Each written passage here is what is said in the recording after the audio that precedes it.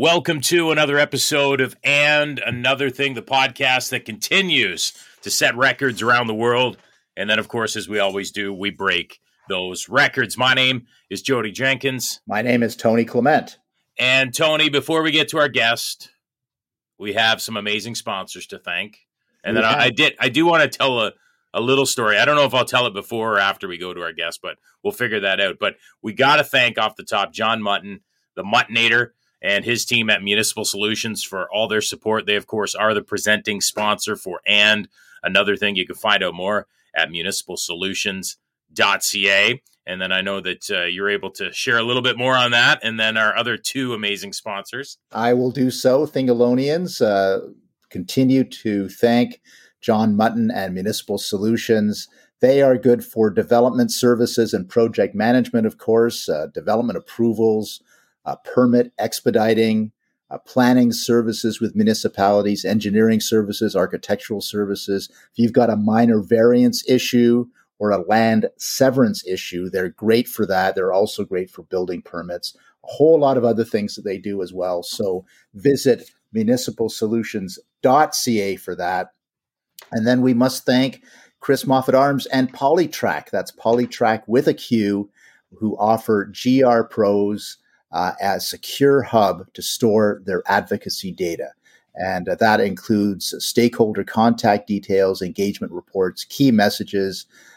It means advocacy data at your fingertips, which means less compliance and reporting time, so you can grow your practice time. So visit polytrack.com and mention And Another Thing podcast when you sign up. You would receive white glove onboarding services free, including tutorial and Q&A for your team. So all of you government relations pros out there, check out polytrack.com. And finally, Think Data Works. You can find them at thinkdataworks.com or Twitter at thinkdataworks, Instagram at thinkdatahumans. And this is a real important question right now. How confident are you in your organization's data governance? There's over $350 million in fines due to a lack of legal basis for data processing and security. That's the reality out there right now. So Think Data Works has your solutions. They have technology to help build collaborative and compliant data workflows. You get faster times, you get better insights, you get an easier way to discover, govern, and modernize your data. It is a curated catalog of data, and that increases your business value. You get twice the business value when you curate your data. So save yourself from fines and use better data and increase consumer trust and increase your outcomes. Go to Think Data Works.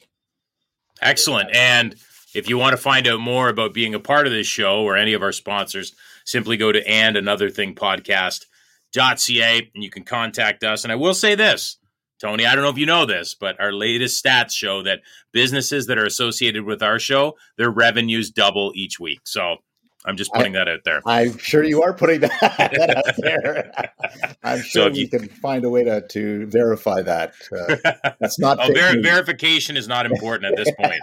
It's right. It's just it's just something that people need to know. So let's. I have decided to save my story for the end of the show, or okay.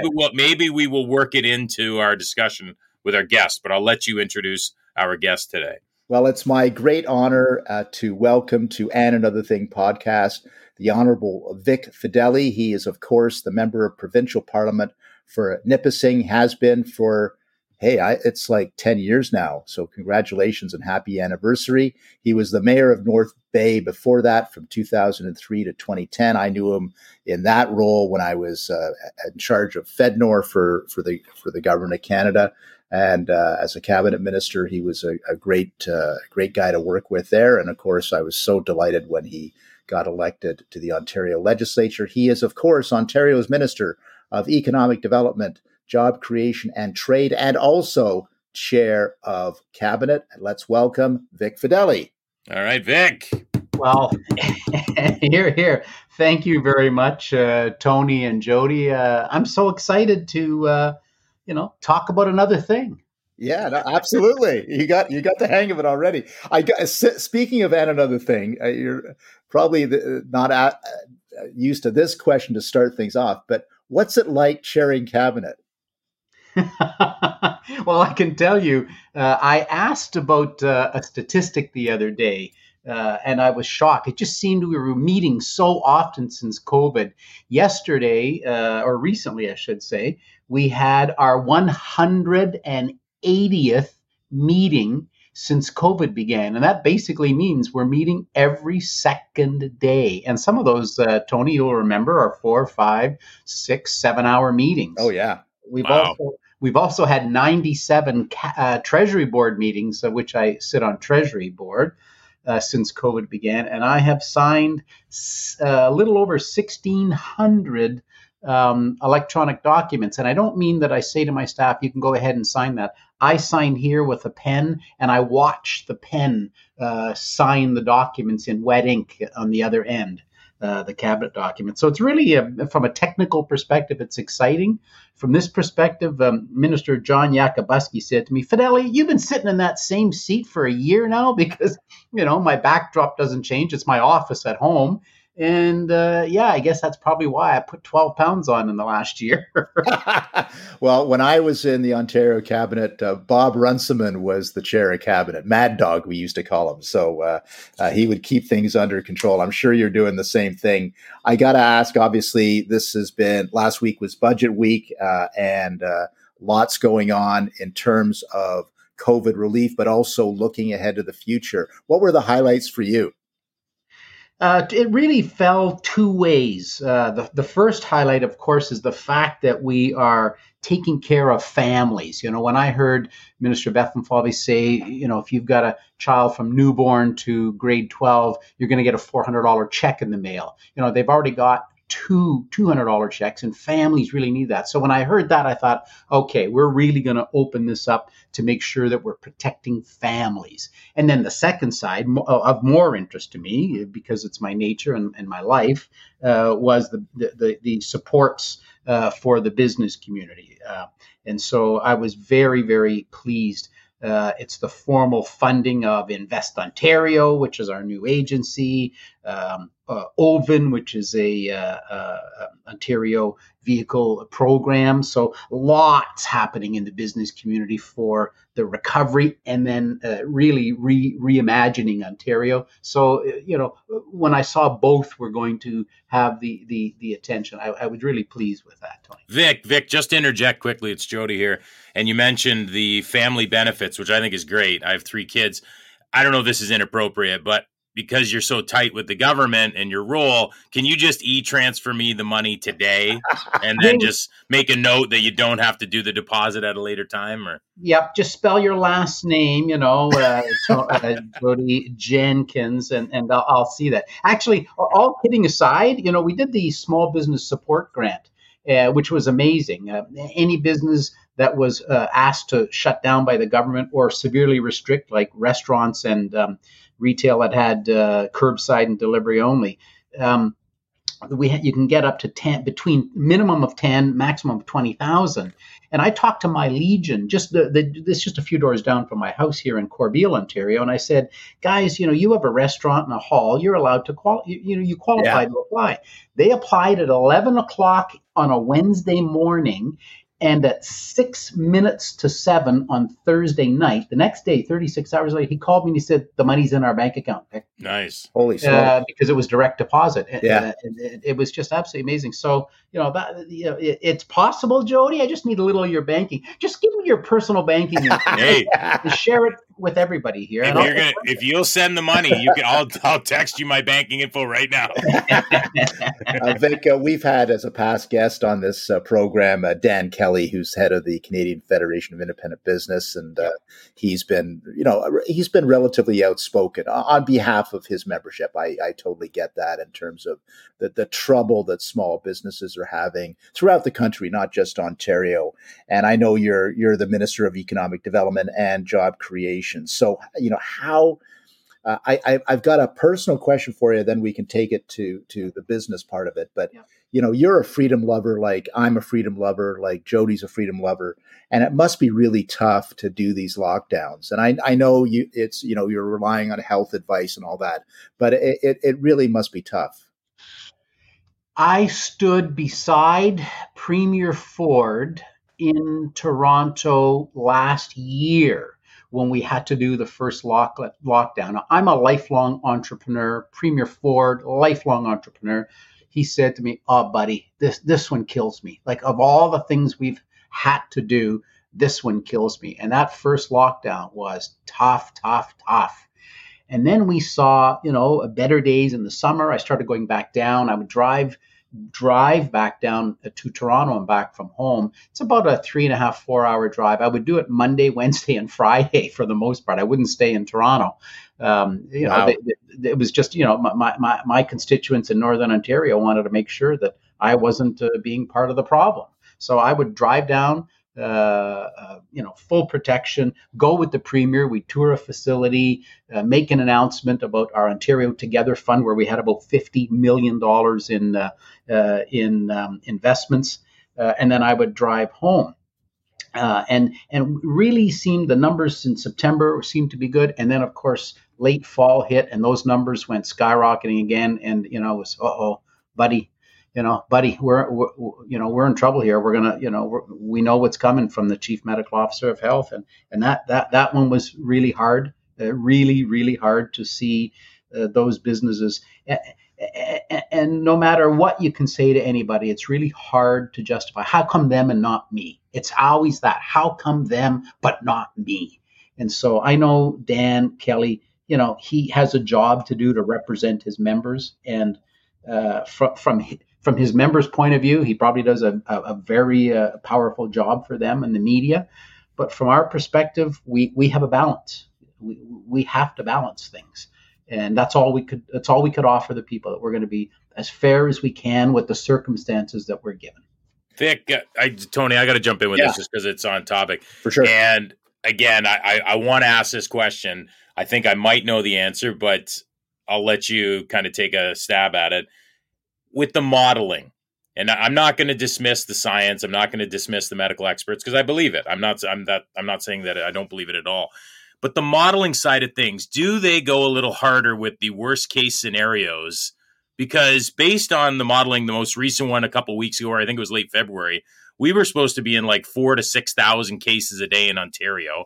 And yes, they are going up, and there's no question about variants of concerns. But why do they get to put out those types of numbers like that? So we get the modeling the same day the public does. Every second Wednesday, a whole different group of doctors. It is the same one every week, but it's different group of doctors than Dr. Williams, the Chief Medical Officer of Health. They present to Cabinet, and they present the modeling. So it's hard to dispute the numbers because it's science. Here is, if you don't do anything, this is what will happen. So we do things that they tell us to do to stop that from happening, and so it doesn't happen. So it's always hard to say, well, I said 4,000 to 6,000, but geez, we're nowhere near that. Well, the argument, that it's almost impossible to prove, but the argument is, well, you didn't get there because you did what you were asked to do. You stopped this, you delayed that, you did not put this into effect, you moved these people into gray, you pulled the emergency brake in this community. So, Jody, it's really tough to prove that sort of the reverse negative, if there's such a thing. But that, that's our job, is to keep people safe. We take the advice, we listen to the advice of the Chief Medical Officer of Health every Wednesday, and then we take a pause till Friday, generally, and he comes back and says, all right, since I presented to you the big picture on Wednesday, nothing's changed. Let's my recommendation is that you implement XYZ, or something has changed. You can pull off here, or you can get tougher here. So, Vic, do you ever wish that the media would report in a way that was more optimistic, i.e., as opposed to Ontario back over 2,000 cases for the first time since whenever, and instead maybe cases not growing as fast as expected, positive signs, like that type of thing? Yeah, it will come to a point where the news needs to be more reflective of the reality. Like, here's an example. You would not have heard this on the news, but the first Friday of every month, we get the job numbers. As of this morning, Jody, 100,000 more men and women went to a job in manufacturing than did before COVID. Manufacturing is just bursting. We had 27,000 more people working in manufacturing than a year ago, for heaven's sake. That's a really great story to hear. And then you have to, if you dared talk about that story, then you could really probe a little deeper and say, well, why? Well, why is because of all the fundamentals that Premier Ford and our team put in place, reducing the cost of doing business in Ontario by $7 billion a year. And I could give you line by line what that means. I had dinner with the president of Toyota just before COVID struck, and he said to me, Vic, you've been telling that story about saving all those billions. I finally sat down with my accounting people and said, show me what the hell Fedeli's talking about. And at dinner, he said to me, yeah, you're absolutely right. WSIB, you reduce those premiums without reducing the benefits, that's $2.2 billion a year. Wow. A company like Toyota, their share of that is big money. So those are the stories that are available to tell. But saying 2000, we hit 2000 for the second day in a row is a lot more clickable of what the Twitter sphere wants to hear than, my gosh, you've created 27,000 additional jobs. Never mind all the jobs that were lost in COVID that came back in manufacturing. Now we're above that.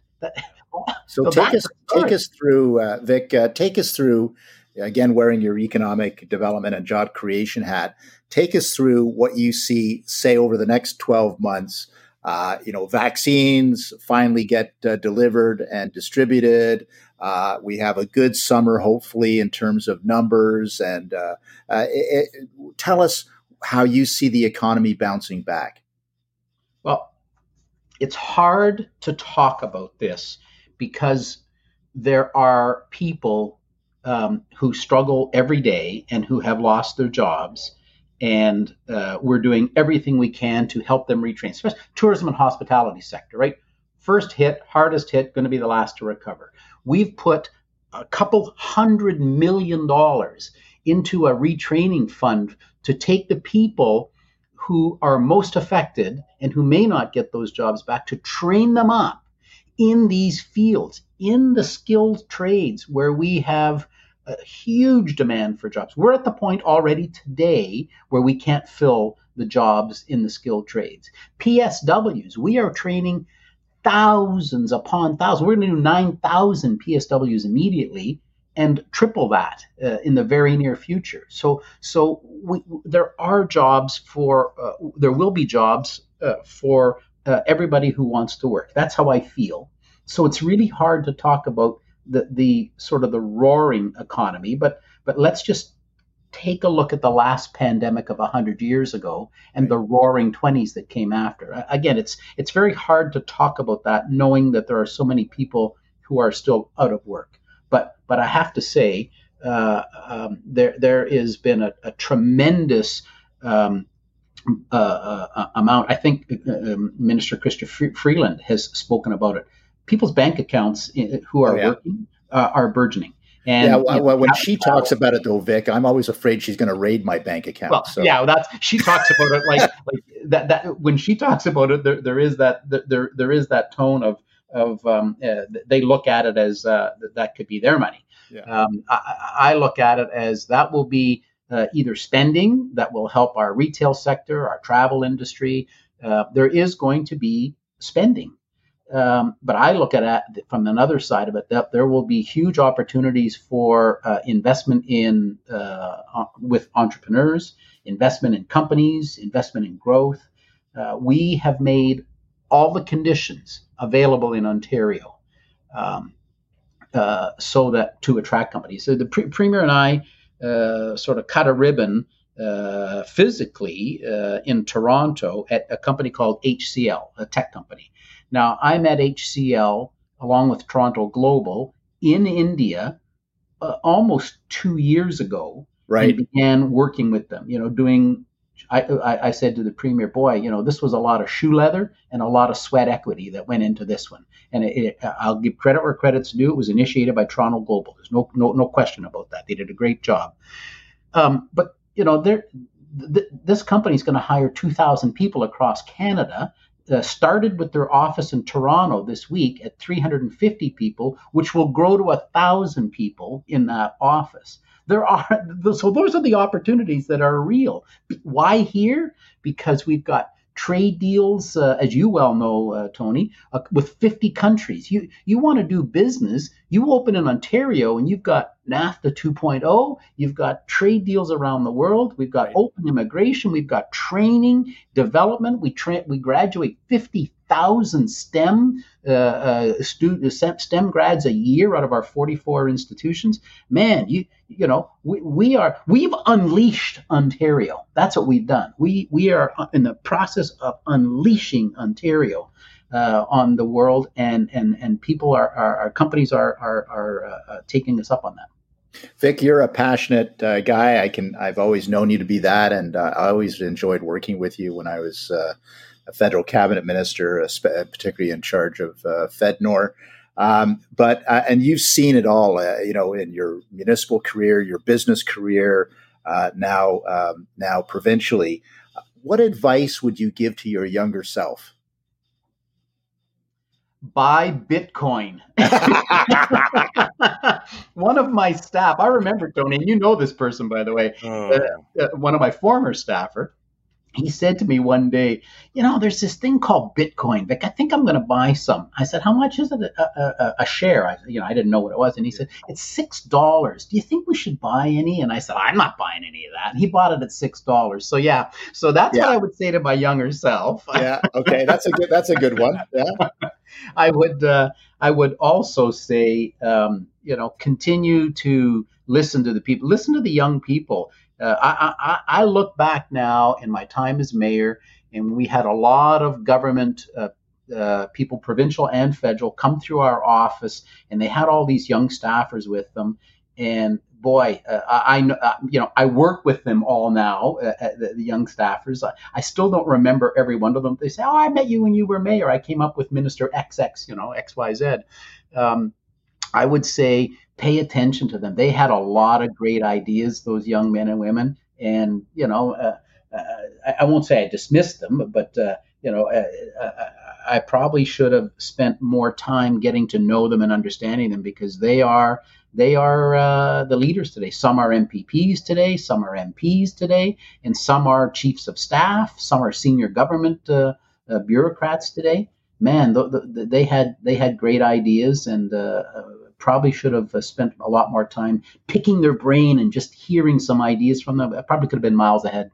But, and this is something that certainly I experienced too, having some amazing staff who went on to do some truly amazing things, both in politics and also in business. One of my staff members, when I was at Treasury Board, has a $40 million company now, and it's just so exciting to see these young people, women and men who keep growing and keep adding to not only their own lives, but to the lives of those around them. So it's one of the joys you get, because I'm post politics now, when you see these people advancing and you think, well, I was part of their story, and that never goes away.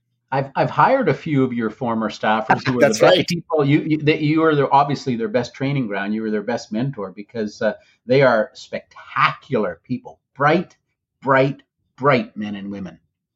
And they work darn hard. One final question from my end, then we'll let Jody have one as well if he would like. But personal heroes. I do ask this of some of our guests. When you look at your political heroes, let's say, or people who inspire you, who would you put on that list? Well, it's interesting. I'm in my office in Corbeil. I'm just going to turn around and look at my library. I have a library of business biographies. And one weekend, Tony, to stretch to give my brain a rest, and I alphabetized them, if you could imagine. If you could see what's standing behind me. It's absolutely amazing. They're now alphabetized. And so when I see some of these names on these business biographies, some are companies that have long gone, and others that are still here that have gone on to become titans. I think of Carnegie. We had in North Bay, when I was mayor, a Carnegie Library. That's, I think, hugely inspirational. Always controversial how some of these barons of industry made their money. Of course, you can always rethink how things were done 100 years ago. But I would think that I look at of course as I say, a lifelong entrepreneur. I look at a Warren Buffett who has calmly and quietly made one of the largest fortunes in the world and plans to give it all away. And there's nothing boastful about him. He is just a quiet thinker.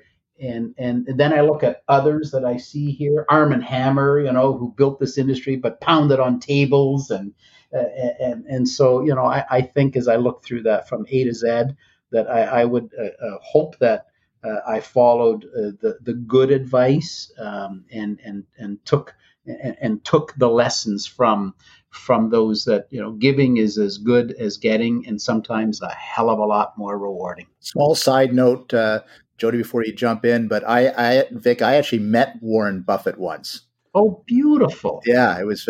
He was at a bar in Washington D.C., and I sort of walked in there and I saw him, and I just went right up to him, introduced myself. Hi, I'm a Canadian politician, and we had a little bit of a chit chat. So it was a nice thing to do, and he was, as you would expect, completely unnassuming. So yes, great absolutely. guy. Tony, hold on. That was Jimmy Buffett. He had a parrot on his shoulder. I'm sure. All right. Final question here. We did get a question submitted from one of your colleagues, Vic. Another MPP in the House wanted me to ask this, and then I'll see if you can guess who it was. But they wanted me to ask, who do you think in the House would make the best meal? Who's the best cook? Ooh. Oh my gosh. Oh wow. Good question. Think about that. Who would make the best meal? Man, oh man. I would say I'm stumped. Look, I eat a power bar every day for lunch. So, and I do. I'm dead serious. And a piece of toast for breakfast, and it's catches with can, for dinner when I'm in Toronto. So I never even think of these people cooking.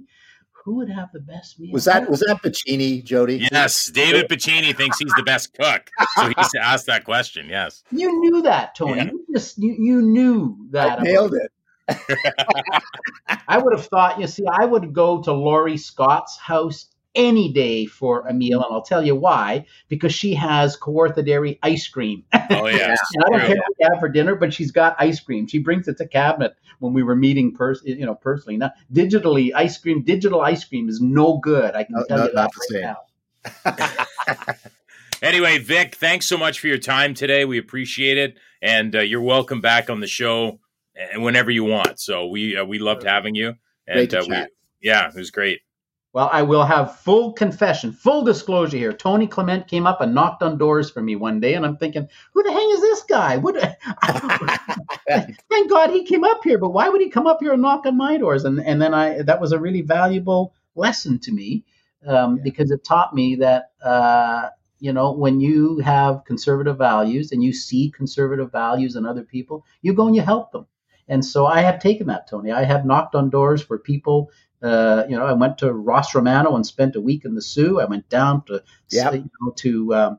Bart Mabes when he was running again and knocked on doors. And we went and did pressers at gas stations. And, Raymond Cho, I never met Raymond in my life, went and spent a week knocking on doors for him when he ran. It's the best political education you can ever have, knocking on doors. And Tony Clement taught me that. Well, there you go. I'm pleased I taught somebody something. Let's put it that way. All right, Vic, take care. Thanks, guys. Excellent conversation with Vic. That was a lot of fun. Yeah, he's a great conversationalist, and he's got a few stories here and there. So I was glad he could make the time for us, and we wish him well. But Jody, I do want to make sure our listeners have a chance to hear from you, because you've been having this Twitter feud with Member of Parliament Mark Garrettson of Kingston. How's that going? Well, he had posted something a little while ago about Michelle Rempel, and then I didn't know what the story was all about, so I went and watched a video, and he stood up in Parliament, I guess, and gave this big monologue about how Michelle had blocked him, and the insanity, and it's just like, woe is me. Yes. I think he was laying it on a little thick, because full disclosure, I know Mark from our Kingston days, working in an area of town called The Hub, which was a series of nightclubs, AJs, hangars, stages. They were right across the road from each other. So both Mark and I worked in those places. So I know Mark a little from a different time. Yeah. I've tried to invite him on the show a couple times, but he's a smart boy. And he won't come on. He won't come on. But I would never give him too much of a hard time. But yeah, so I tweeted out a bunch of stuff about quit your whining, Mark. Like and I think he's blocked people too. And Kinsella, a former guest of ours, Warren Kinsella, got into the act with him. Yeah. Kinsella called him out, and then I responded with both of my email accounts, because I used my personal one, and I wrote to Warren when he wrote that. I said blocked, and then I got on the end another thing, and I wrote blocked again. Mark is. I don't know what Mark's. I mean, Mark's not a bad guy, actually. I just think he's develop the thick skin. Come on, he's putting on this little. It's almost like a gimmick, a persona he's putting on, because I'm watching him do that speech in the House, and I'm like, come on, give me a break. So, but Mark, you're always welcome on the show if you're listening to this right now. Always welcome, Mark. So yeah, so that's the excitement. But other than that, I haven't really started too many Twitter feuds. I'm just trying to put our show over with as many people as I can. So. And we're doing well with that. And we want to thank our sponsors again, municipalsolutions.ca, polytrack.com, and thinkdataworks.com. You can also find them. The links to their websites are also found in the description wherever you download our product. So thanks again for our sponsors. They do a great job for us. Yeah, they do amazing. So anyway, we'll be back in 7 days with more fun and frivolity. So enjoy the rest of your week, Tony. You betcha.